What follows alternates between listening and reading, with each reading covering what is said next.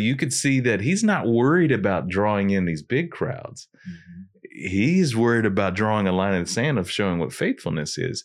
But I think we've done the reverse in the seeker-friendly movement, where we're so wanting the big crowds in that we shy away from the hard sayings.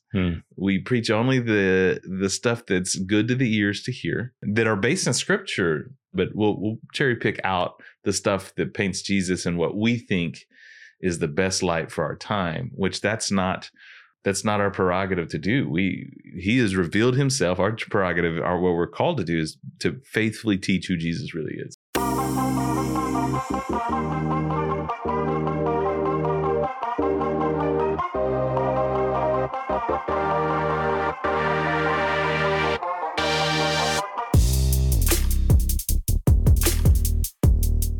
I thought we would start with a quote from the book, The Hard Sayings of Jesus, where he talks about the gap between our conception of Jesus and what we actually find in the Scriptures. So Let me read this for us. It says, "It is all too easy to believe in a Jesus who is largely a construction of our own imagination, an inoffensive person whom no one would really trouble to crucify. But the Jesus we find in the Gospels, far from being an inoffensive person, gave offense right and left." I thought that'd be a good place for us to start this series on the hard sayings of Jesus. And by the way, this is written by F.F. Bruce, a well-known scholar from the last century. I thought that would be a good place for us to start this conversation on the hard sayings of Jesus, because I do find that is something we can fall into, basically believing in a Jesus that makes sense to us in our modern lives. And that tends to be a kinder, gentler Jesus. But as we read the Gospels, we're confronted with a Jesus who was highly controversial in his own time. People didn't know what to make of him. Some thought that he was a good guy who was leading the people to God, and others felt quite the opposite, that he was actually working for the prince of demons and actively drawing people away from faithfulness. So what do you think about this idea of this gap between who we think Jesus is and who we actually find in Scripture? I think it's huge to worship Jesus as he actually reveals himself to be, because to do anything else would be idolatry. Right. So you can slap Jesus's name on some construct that we've built in modern times or in our own mind off of a couple of stories that we really like, of how he healed, of how he forgives, of how he promises his nearness, and which are all true. But if those are the only boards that we use to build our construct of Jesus, then it's not the full story, and which means it's not the accurate picture of who he is, which leads us down to roads of idolatry, because we'll begin to build in off of those few stories our own thoughts of what he's like. And particularly around this, I think I love that we're going to do this series on the hard sayings of Jesus, because it is true, as Bruce says, that he's offensive. And that's not popular in our cancel culture days right now, right? Like don't say anything that offends me. And what's interesting about Jesus, he's not a jerk necessarily. He's not mean to people. Right. And so when we're reading what he's saying, his offensiveness is not his tone of meanness towards others that disagree with him. His offensiveness is legitimately what he's saying about himself. And it comes in like hammers. And we tend to shy away from that. I preached on this a couple weeks ago on, I think, the good intentions of the seeker-friendly movement within church growth and all of that of the last couple decades was to get more people in and near Jesus that they might hear the gospel, right? And yet, when you find these hard sayings, like the one we're going to look at today, the kind of OG, it's when he had the biggest crowd around him that he drops this bomb. Right. And so you could see that he's not worried about drawing in these big crowds. He's worried about drawing a line in the sand of showing what faithfulness is. But I think we've done the reverse in the seeker-friendly movement, where we're so wanting the big crowds in that we shy away from the hard sayings. We preach only the stuff that's good to the ears to hear, right? And that are based in Scripture. A lot of times, sometimes it's not within all of it, but we'll cherry pick out the stuff that paints Jesus in what we think is the best light for our time, which that's not our prerogative to do. He has revealed himself. Our prerogative, what we're called to do, is to faithfully teach who Jesus really is. And so to do that, you've got to walk through the hard sayings. You gotta be truthful with what Jesus actually said. So here we go. That's right. And this is a series because there are a lot of these hard sayings. So Bruce in his book tracks 70 of them. 70. And this is not exhaustive, of course. And this series is not going to be 70 episodes long, but we do want to wrestle with these hard sayings and what they teach us about Jesus himself, who he is, what he values, what he communicates as being true and being the source of life. But we also want to wrestle with the sayings themselves. Yeah. What is it that he's trying to teach us? And like you said, we're going to start the series with the OG hard saying from John chapter 6, eat my flesh and drink my blood. But before we dive into that, let me just read a couple of other statements from the preface of this book. He goes on to say that there are two kinds of hard sayings that Jesus gives. Some of these hard sayings are difficult to understand, and some are difficult to accept. And so as we go through this series on the hard teachings of Jesus, we're going to wrestle with, well, what does this mean? Because part of what makes it a hard saying is we're not sure exactly what it does mean. But then secondly, what does it mean for me to accept and live by this teaching? Because sometimes we know what the meaning is. The hard part is actually accepting it and living by it. And to that end, he gives a quote from Mark Twain. He says, Mark Twain spoke for many when he said that the things in the Bible that bothered him were not those that he did not understand, but those he did understand. And I think we can all relate to that. And sometimes the better we understand these teachings, the harder it is for us to accept them. One last word before we kind of dive into today's conversation. He says, if we explain the hard sayings of Jesus in such a way that it makes them more acceptable and less challenging, then our explanation is probably wrong. And I think that ties in directly with your thoughts on the seeker-sensitive movement. If we're trying to keep crowds and grow our audience by making the challenging aspects of Jesus's person and teaching less challenging, that's not good. That's not what we're interested in doing. And you're right.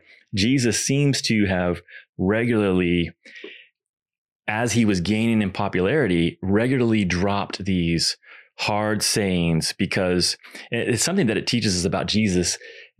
Just the fact that he would do that is that Jesus's highest value is not numbers. His highest value is not getting more and more people under his banner. Now, I think Jesus wants as many people as possible to have the opportunity to respond to him and be reconciled to the Father. But as they come into contact with Jesus, that reconciliation needs to be based on a true recognition and surrender to Jesus himself, the true Jesus that we find. Yeah. He's worried about a faithful kingdom, not a gigantic kingdom. Yeah. Right. Now, and I think he does want, God desires that all would be saved. Scripture tells us so. But to save to the actual God of the universe, who he actually is, and not constructs of what we want him to be like. So, we don't have the right to glorify Jesus in ways that Jesus didn't glorify himself. Right. And so we in ministry, we do that a lot. We think that we're going to be effective in ministry by being more strategic. And Jesus teaches we will be effective in ministry by being more faithful. And it is the legitimacy of accepting these hard teachings and walking with the actual Jesus and God of the universe, that we will then in turn be more faithful, and then in turn be more effective and more fruitful in our faith. And so I think it's just a good rule of thumb. If this is what Jesus did to glorify himself, was to draw clear lines in the sand about what it means to believe and what it doesn't mean to believe, then that's what we're called to do. Don't smudge the line so that it feels like there's more people. Right. Draw the clear line that he draws. And this is a big one. And I think that's at the heart of John 6 is he draws a very distinct line in the sand. He does. And they end up leaving. They're saying, who can accept these teachings?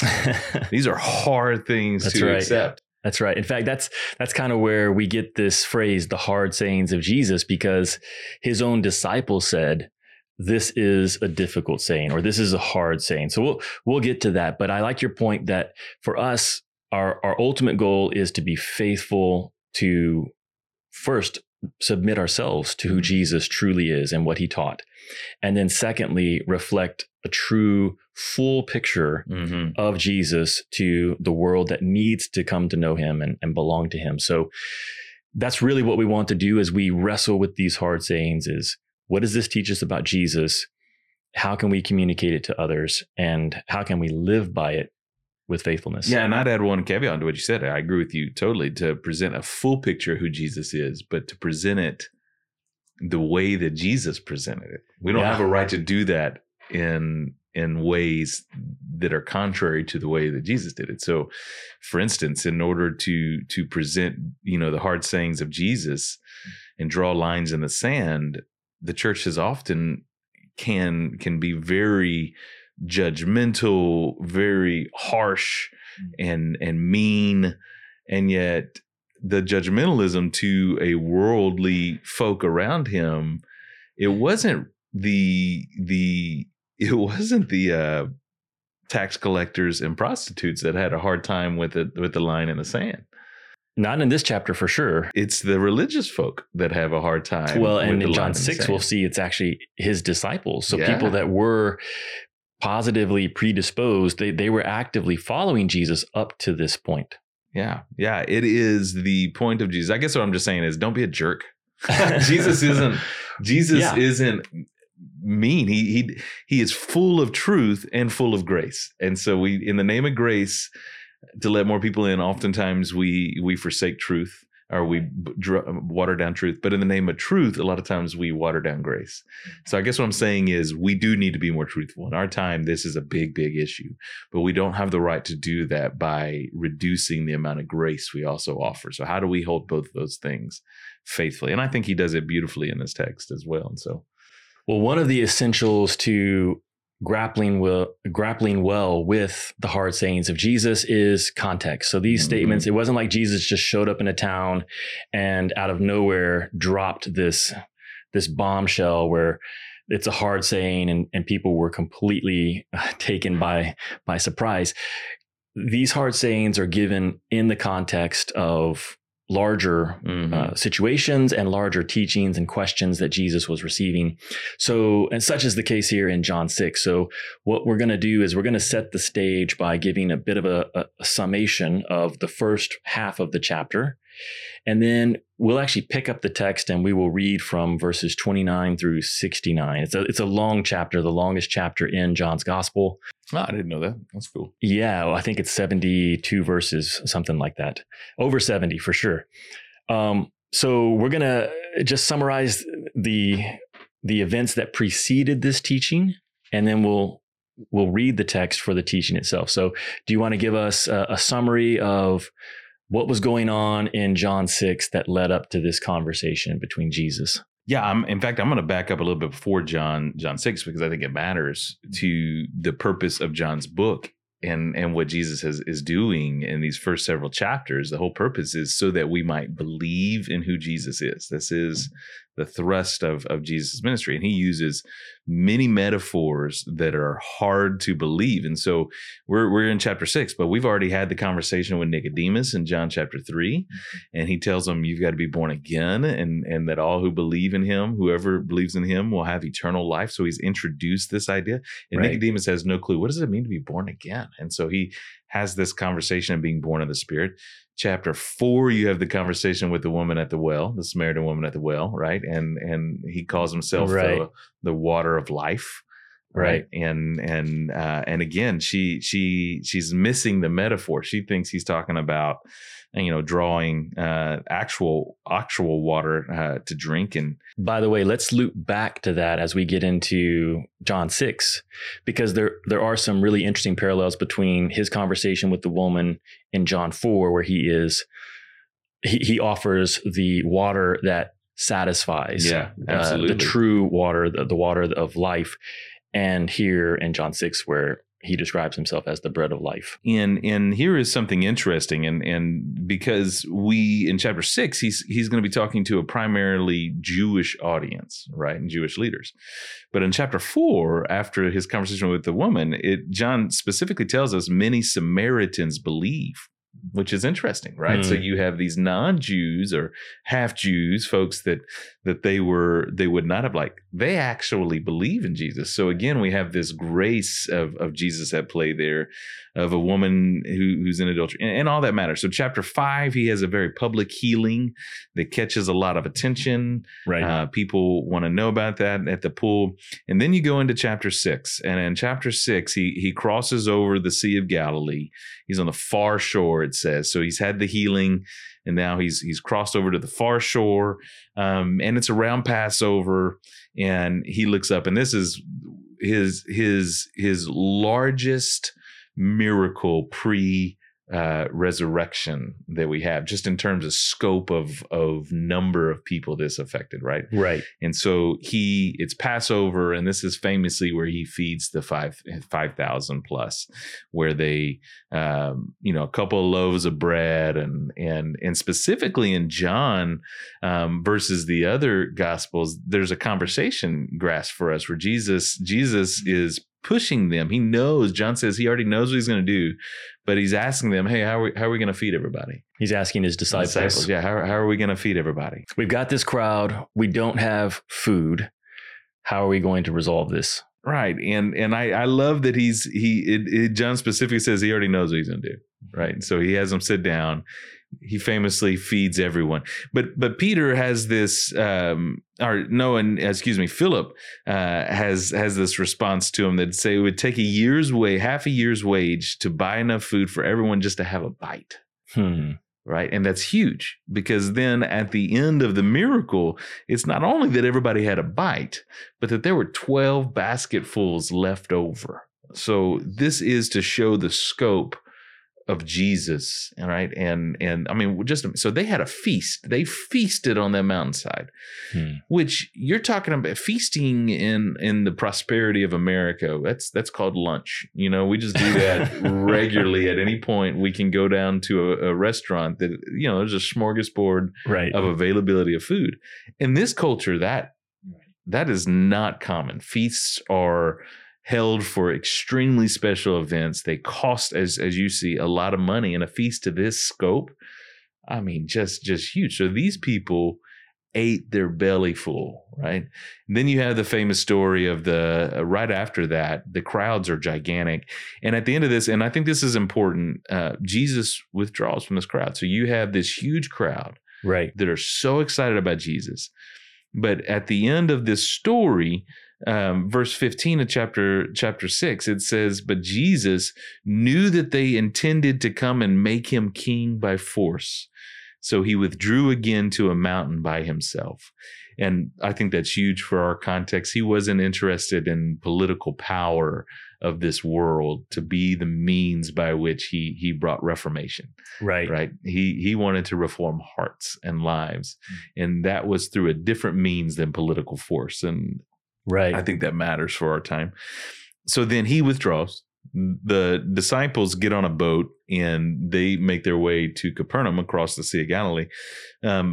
And Jesus comes down in the night, and he famously walks on water in the midst of the storm over to all of them. And what an incredible story. But again, John is including all of these details so that we can see the significance of who Jesus is, right? So he's healing, he's feeding, now he's walking on water, and which is just amazing. And the disciples get to see this.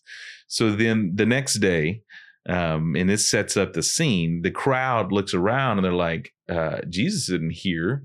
There was one boat. They're confused how he's not there anymore, but they didn't see him get on the boat. I mean, Jesus basically takes off in the middle of the night. They're unaware of this, but when morning comes, they gradually begin to realize that, hey, Jesus bounced. He's no longer here. He took off on us. And so they hurry over to the other side and they find Jesus in Capernaum, right? And so this sets up at the synagogue in Capernaum. Right. This sets up the showdown. Yeah. And I think this is important because when we talk about the miracles of Jesus, we need to understand that the miracles of Jesus, think about them in a bifocal way. So the miracles of Jesus, they always resolved an immediate issue. So in John 5, the man could not walk. Jesus performed a miracle. The man could walk. In John 6, the crowds are hungry. There's not enough food. Jesus performs a miracle. The crowd is able to eat. That's sort of the immediate context. But they're also described as signs, that these miracles were not just works of power, but they were supposed to indicate to the people of his day and to us that Jesus is special, that there's something about him that we need to understand that goes beyond just being a great teacher or a wise person or even a king, a political leader. There's something about who he is and what he's been sent to accomplish that goes beyond that. And so what we have here is that the people, they see the sign. So it's not just like they ate and were happy about it. They recognize that this person has power, and we need to have a special acknowledgement of who he is.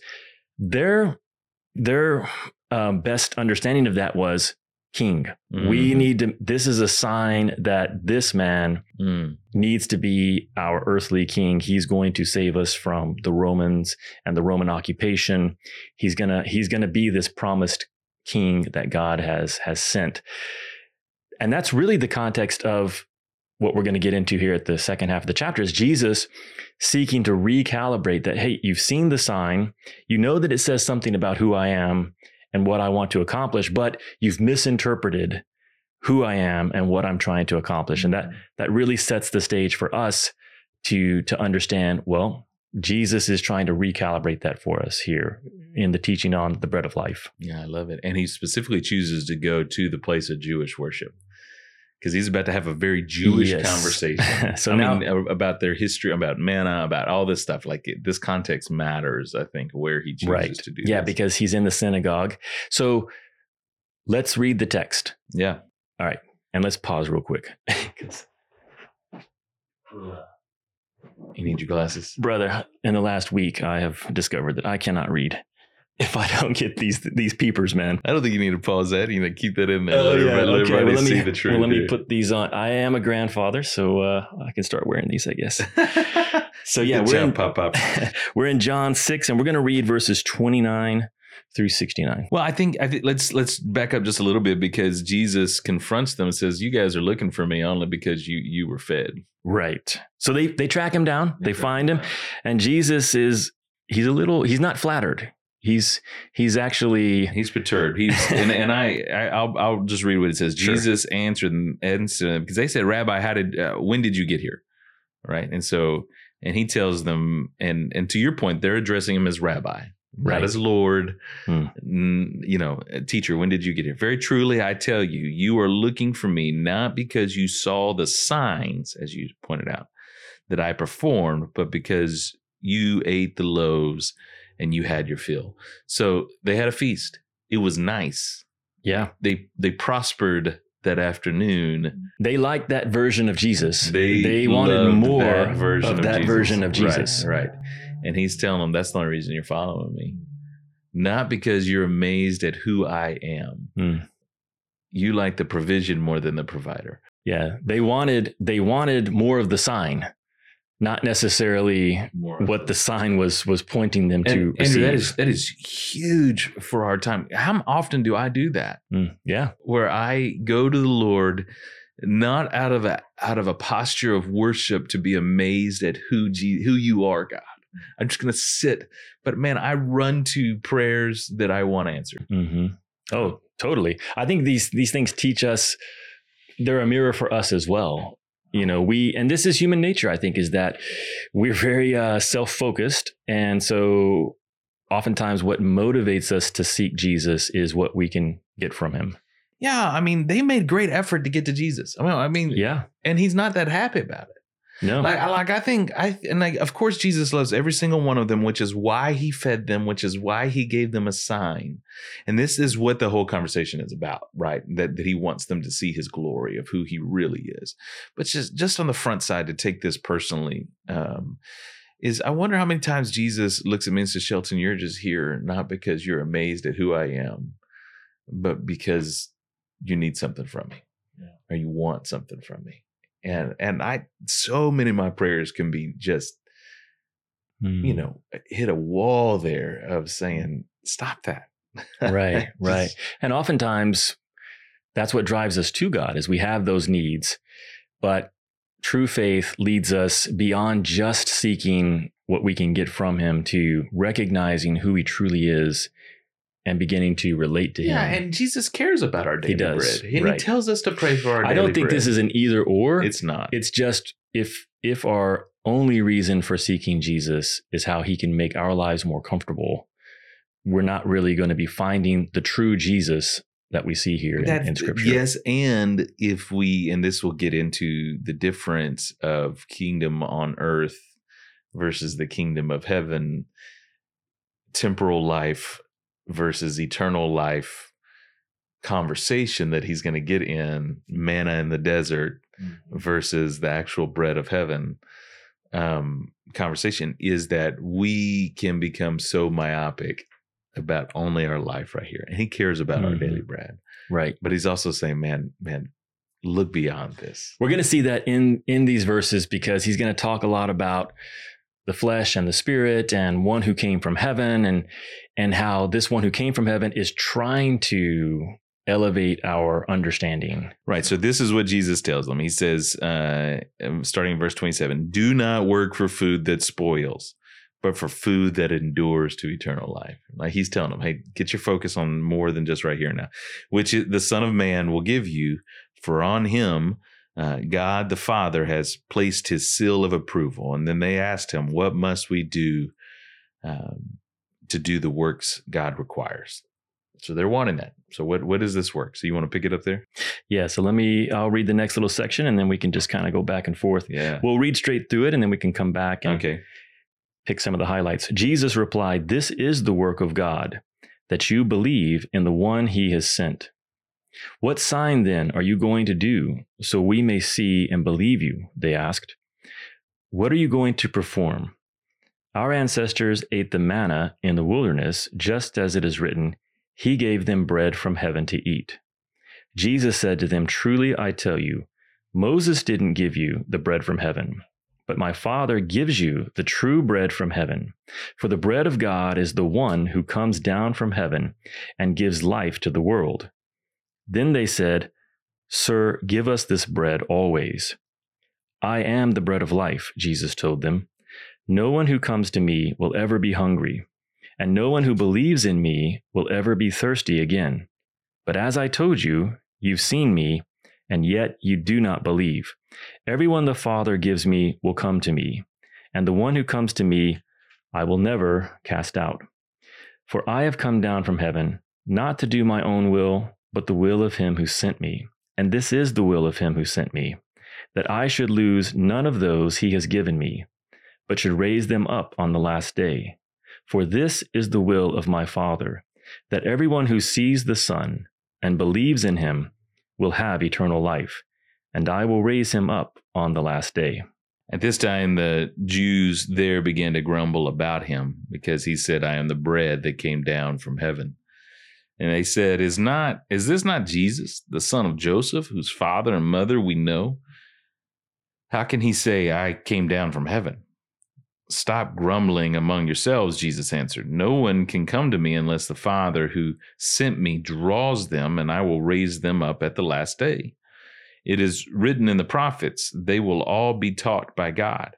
Everyone who has heard the Father and learned from him comes to me. No one has seen the Father except the one who is from God. Only he has seen the Father. Very truly, I tell you, the one who believes has eternal life, and I am the bread of life. Your ancestors ate the manna in the wilderness, yet they died. But here is the bread that comes down from heaven, which anyone may eat and not die. I am the living bread that comes down from heaven, and whoever eats this bread will live forever. This bread is my flesh, which I give for the life of the world. Then the Jews began to argue sharply among themselves. How can this man give us his flesh to eat? Jesus said to them, Very truly, I tell you, unless you eat the flesh of the Son of Man and drink his blood, you have no life in you. Whoever eats my flesh and drinks my blood has eternal life, and I will raise them up at the last day. For my flesh is real food, and my blood is real drink. And whoever eats my flesh and drinks my blood remains in me, and I in them. Just as the living Father sent me, and I live because of the Father, so the one who feeds on me will live because of me. This is the bread that came down from heaven. Your ancestors ate manna and died. Whoever feeds on this bread will live forever.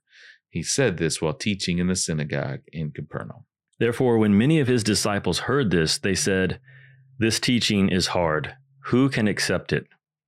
Jesus, knowing in himself that his disciples were complaining about this, asked them, Does this offend you? Then what if you were to observe the Son of Man ascending to where he was before? The Spirit is the one who gives life. The flesh doesn't help at all. The words that I have spoken to you are spirit and are life. But there are some among you who don't believe. For Jesus knew from the beginning those who did not believe and the one who would betray him. He said, This is why I told you that no one can come to me unless it is granted to him by the Father. From that moment, many of his disciples turned back and no longer accompanied him.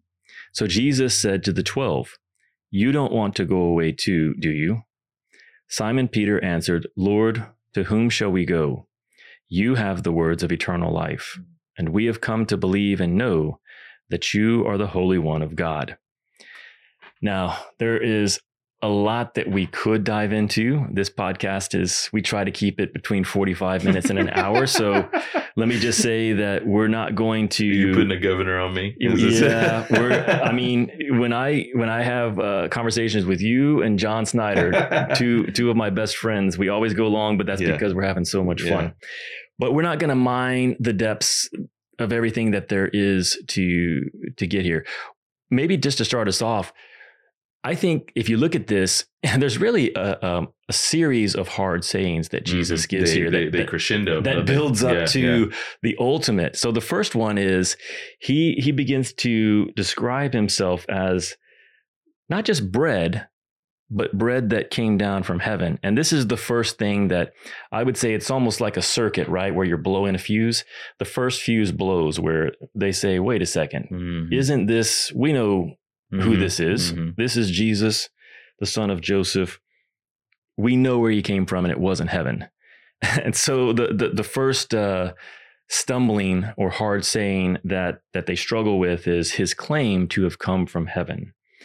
And then, of course, Jesus takes it a step further to emphasize that not only has he come from heaven, but he's going to give his flesh to bring life to the world. And that's a second difficult saying, which is, how can this man give us his flesh to eat? Jesus, you could say, triples down. He says, truly, I tell you, unless you do this, unless you eat the flesh of the Son of Man and drink his blood, you have no life in yourselves. And so at each case, he doesn't make it easier, kind of like we were talking about earlier. He doesn't say, well, wait a second. I think you misunderstood. This is all allegory. I'm not literally saying, I'm not promoting cannibalism. I mean, I think there's enough here that we'll get into, but yeah, Jesus, we see here that he's insisting that we embrace him on his terms for who he really is, not who we want him to be. And obviously Jesus has the cross in mind, right? Right. But I don't think he has the Lord's Supper in mind here. I don't either. So right? And this is a big thing, because Yes. the Catholic Church will take this, and their whole doctrine of transubstantiation within the, when the priest bless the wafer, it actually becomes the flesh, and when he blesses the wine, it actually becomes the blood, and there's a miracle that happens there. And so they teach you have to come and take communion regularly, and if you are going to go to heaven because of this text, which that is a very literal reading of this, which is not what he's talking about there, right? So I think that is huge. He also picks, though, according to Levitical law, like cannibalism is right, very against the law. So he picks a metaphor that he knows offends them, and he asks, does this offend you? Like, are you offended by Cheeky. This? It is. And yet he chose it, but, and we can get into the flesh and blood. So Jesus is he's not sitting vampire Jesus, come and drink my blood and live. This is all about belief. That is what this is really about, is do we believe who he says he is? I think what sets this up, and this is interesting to me, is they ask in verse 30, what sign will you give us? Moses gave bread in the desert. And that's so funny because he just fed them all out in the desert.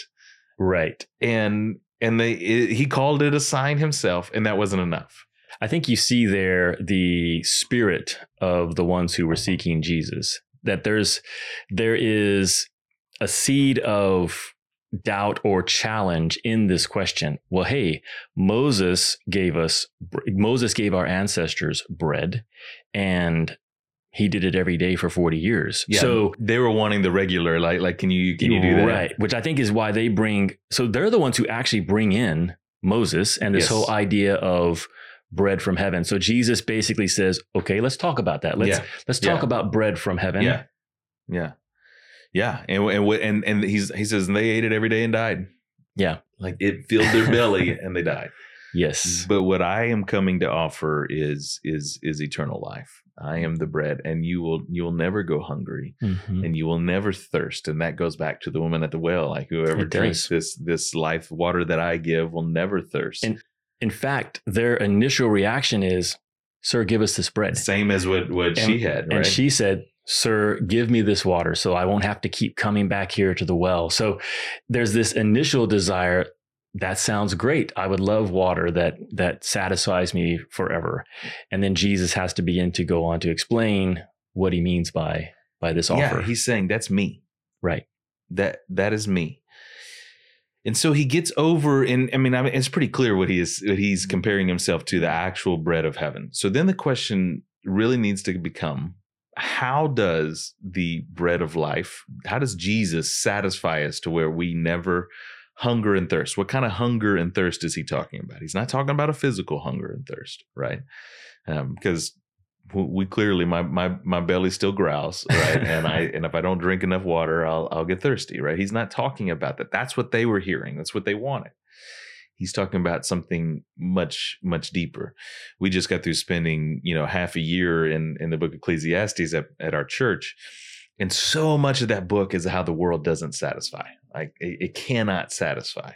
You can search for it all eternity long, and here in the world, and it cannot satisfy. And so what Jesus is offering is the solution to what is universally true about mankind, according to Ecclesiastes, right? That everybody has been given by God a piece of eternity within them that they're hungering for, and they cannot comprehend it.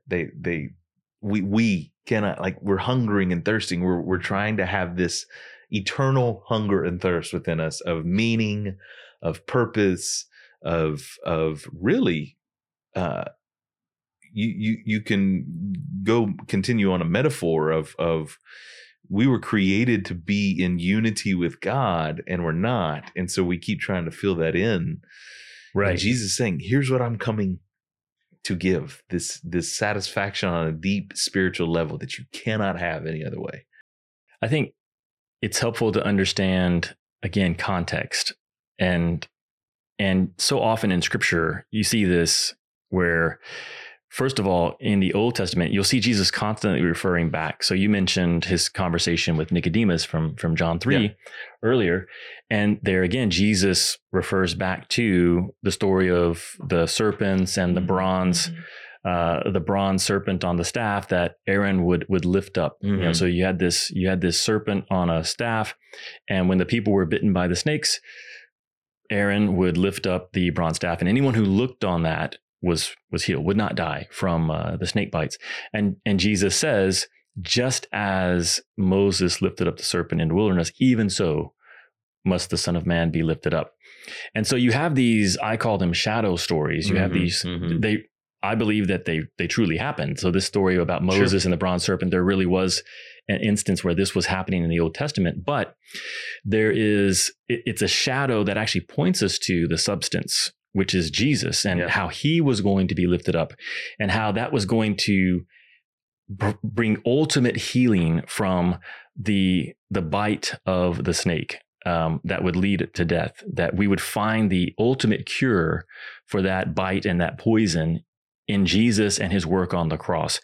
You see this again in the story in John 4, that he's pointing to this physical reality, but then trying to direct our attention to understand something that's true about himself. And so with this story in John 6, he's referring back to what they bring it up, but he picks up on it and says, okay, let's really dig into that. Yes, God sent bread. He sent a physical substance, if you will, that was going to provide life for people that were starving. And it did. It provided life, and it sustained them in the wilderness.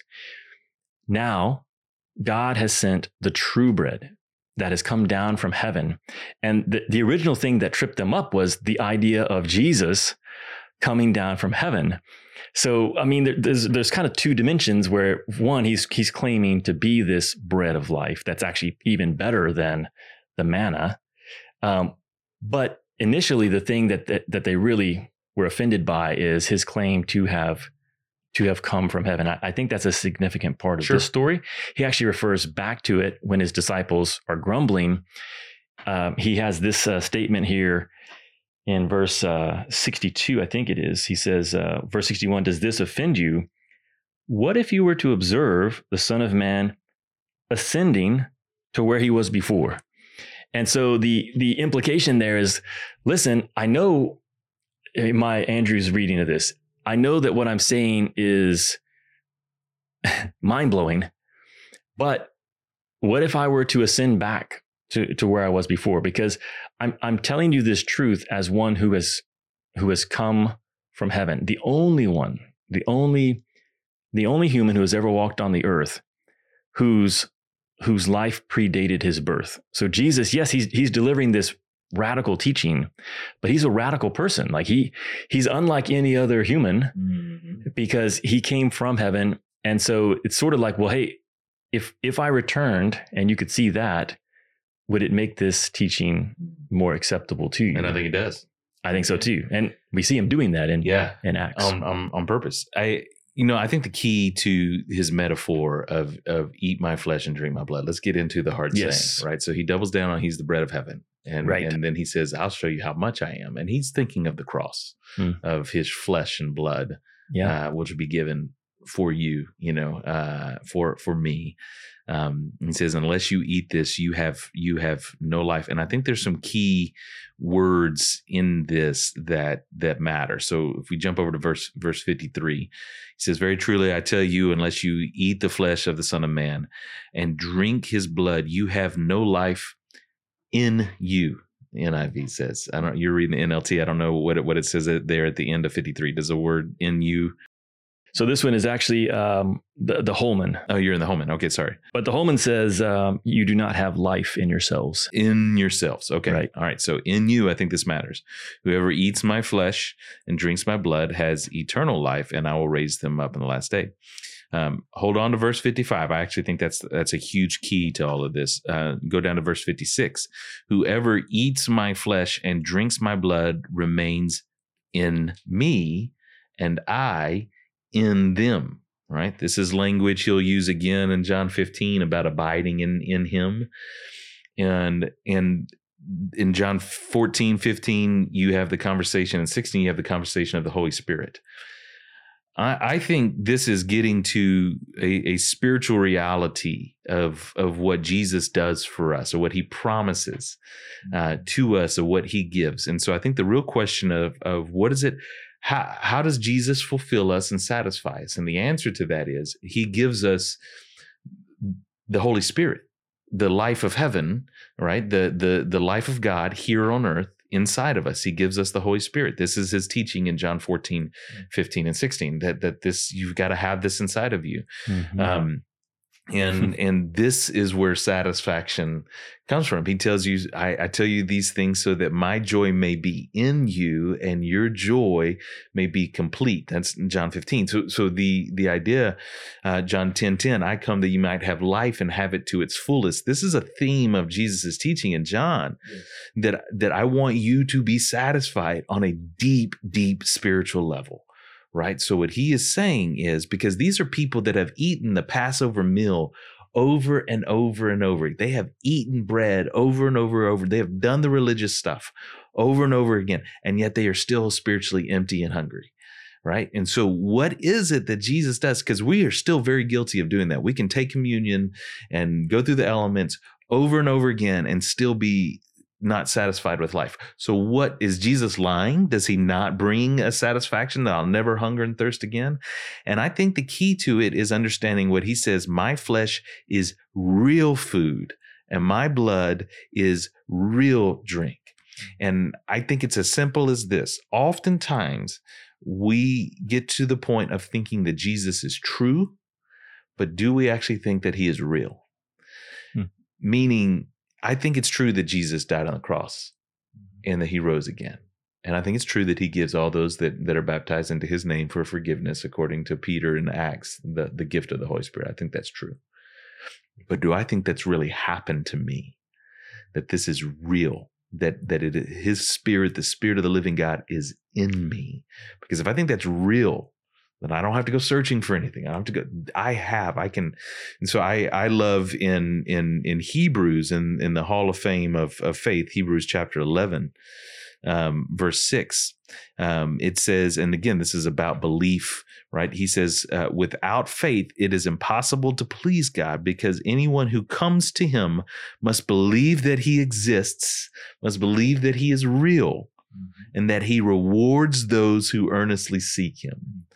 And this is beyond superstition. It's beyond food. Just give me provisions here in this world. It is, I can go on a mountainside by myself with my Bible in hand and believe that I am really about to commune with the God that created everything my eyes see. And he is really with me. Like I'm sitting with you, and he really will commune with me, and I will really commune with him. And in that, when we get to that level, that's what it means to really abide in him, right? And he in us, and we feast on that. We're like, Jesus, your flesh and blood made this possible, right? Like, not just that I get to go to heaven when I die, but it made it possible that you will be in me. So whoever eats my flesh and blood, whoever believes this, that I actually died on a cross for their sins, I will remain in me and I in them. And I think that's the key to this whole text. And he gives us a very tangible thing that we get. Okay, I actually eat and drink.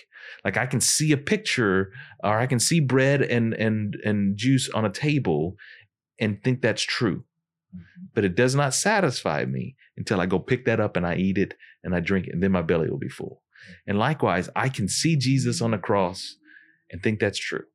But until I start to pray and operate like that is real and the Holy Spirit is inside of me, I will not have my soul satisfied. I will continue to believe and yet hunger and thirst spiritually because I'm not feasting on it regularly. And I think that's what the text is about. Yeah. I think I'm glad you highlighted this idea of believe and took us to Hebrews 6 there. I'm sorry, Hebrews 11. Because Jesus, that's a thread that runs throughout this. In fact, from the very beginning, they ask him, well, what is the work of God so that we can do it? He says, this is the work, that you believe in him whom God has sent. So this idea, again, sometimes we can get, and with this saying in particular, I think we can be looking for what's the action that I need to take. And so again, you refer to the Catholic teaching on the Eucharist and transubstantiation, and it's very focused on the action that you take this, you do this physical act. But what Jesus is pointing us to throughout this passage is the work that we are called to do is to believe, to believe that he truly is who he says he is, that he is this bread that has come down, that he is the Lamb of God who was sacrificed for the sins of the world on the cross. And you see that throughout, because he comes back to it partway through where he says here, let's see here. Am I still in John 6? Verse 47, truly I tell you, anyone who believes has eternal life. Again, the emphasis. And then a little bit later, when he reprimands or chastens the disciples who were struggling with this teaching, he goes on to say that he says here, Jesus, at the very end, the very last thing he says, there are some among you who don't believe. So the issue here was their unwillingness to believe that he really was who he was claiming to be. And then finally, if you go down to the very end where, I don't know how many people walked away from him here, how many disciples turned away and were no longer, but it appears that however big, 12, right, however many there were, more than the 12, it appears in this story that all of them left. And he's stuck, or he's not stuck, but he's left with the 12. 4,988 left. Yeah. So he turns to the 12 and he says, you don't want to go away too. And I don't think Jesus was hurt feelings here. I think he was just turning to them and saying, this is it. This is who I am. And this is what I'm presenting. Do you also want to go away? And then Peter, if you look at his answer, it wasn't that Peter grasped all of this. That wasn't the basis of him staying with Jesus. It was his confidence that Jesus really had been sent by the Father. So he says, we have come to believe and know that you are the Holy One of God. So his confidence was not in that he understood everything that Jesus was communicating in this teaching here in John 6, but he was confident that Jesus really was. And I think that's what we're left with here is, do we have confidence that Jesus really is the one sent from the Father? I like your distinction between knowing something is true or believing something is true and then believing that it's real. And that's proven by, do we stick with Jesus? Mm. Well, any final thoughts from you? Oh man, I could. I know we could keep going. I could keep going because I know we could keep going. There's so much to this. There is the ripple effect of what happens. Yeah. Do we believe that Jesus is what satisfies?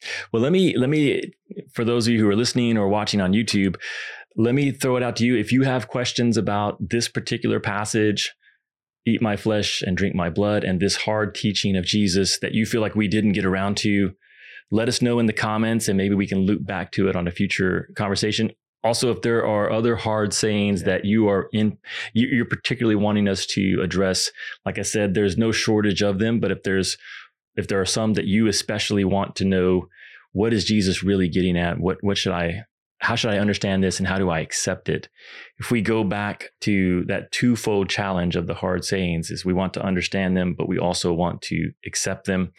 Here, it seems that they certainly didn't accept it. And I think some of that was driven by some of them just didn't understand it as well. Whereas the 12, I don't know that they understood it, but they accepted it. They said, okay, we're sticking with you until this begins to make sense. Yeah, if I give a little less encouragement, it'll probably be verse 63. The Spirit gives life, the flesh counts for nothing. And the words I have spoken to you, they are full of the Spirit and life. And so, man, what a gift we have in Scripture to say, how do I commune with God? You open up the Word and say, the words, Jesus, you have spoken are full of Spirit and they're full of life, and I want to commune with you. And so just some encouragement to do not just listen to this and then as a believer walk away and think that is interesting. That does us no good, right? So Go commune, sit down with this, meditate on it. Thank the Lord for being so giving of his son's flesh and blood that we would be able to know God and know him fully. So take advantage of that. The same for you and I, of be amazed at this. May we come to Jesus, glorifying him for who he is and believing that's enough. And what he wants to provide for us, he sees our needs. He knows everything we need before we ask of him. May the glory of who Jesus is outshine what we think our needs are, our desires are. May we not run to him because he gives daily bread, but trust he gives daily bread.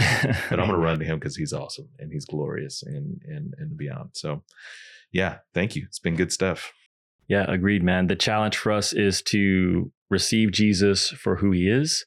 And that is front and center in this particular hard saying of Jesus. So thanks, Shelton, for coming on and wrestling through this together. Looking forward to the next one. Absolutely.